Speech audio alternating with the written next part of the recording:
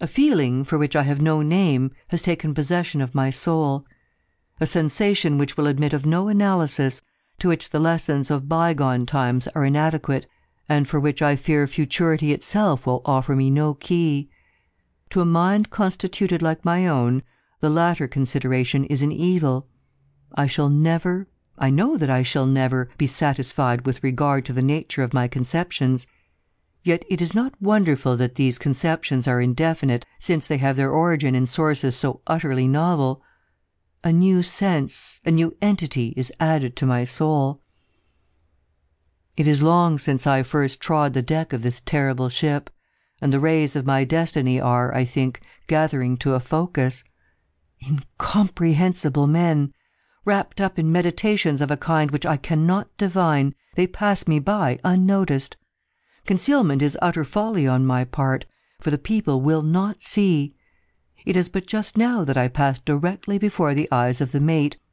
It was no long while ago that I ventured into the captain's own private cabin, and took thence the materials with which I write and have written. I shall from time to time continue this journal. It is true that I may not find an opportunity of transmitting it to the world, but I will not fail to make the endeavour. At the last moment I will enclose the message in a bottle, and cast it within the sea. An incident has occurred which has given me new room for meditation. Are such things the operation of ungoverned chance? I had ventured upon deck, and thrown myself down, without attracting any notice, among a pile of rattlin stuff and old sails in the bottom of the yawl. While musing upon the singularity of my fate, I unwittingly daubed with a tar brush the edges of a neatly folded studding sail which lay near me on a barrel. The studding sail is now bent upon the ship, and the thoughtless touches of the brush are spread out into the word Discovery. I have made many observations lately upon the structure of the vessel. Although well armed, she is not, I think, a ship of war. Her rigging, build, and general equipment all negative a supposition of this kind. What she is not, I can easily perceive. What she is, I fear it is impossible to say.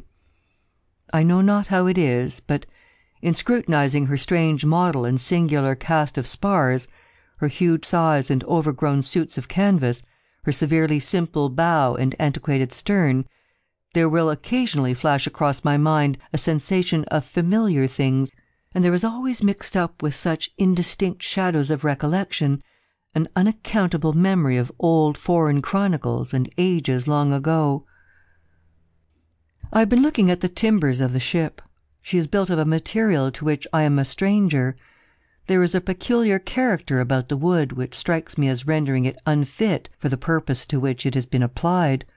I mean its extreme porousness, considered independently by the worm-eaten condition which is a consequence of navigation in these seas, and apart from the rottenness attendant upon age. It will appear, perhaps, an observation somewhat over-curious, but this wood would have every characteristic of Spanish oak, if Spanish oak were distended by any unnatural means.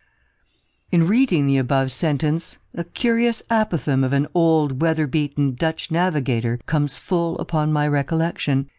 It is as sure, he was wont to say, when any doubt was entertained of his veracity, as sure as there is a sea where the ship itself will grow in bulk like the living body of the seaman.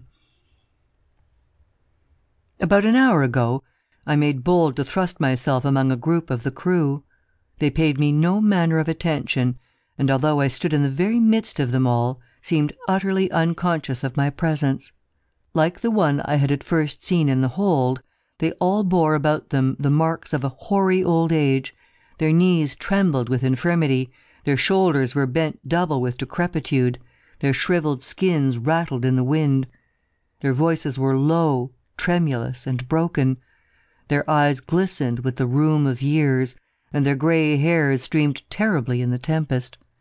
Around them, on every part of the deck, lay scattered mathematical instruments of the most quaint and obsolete construction.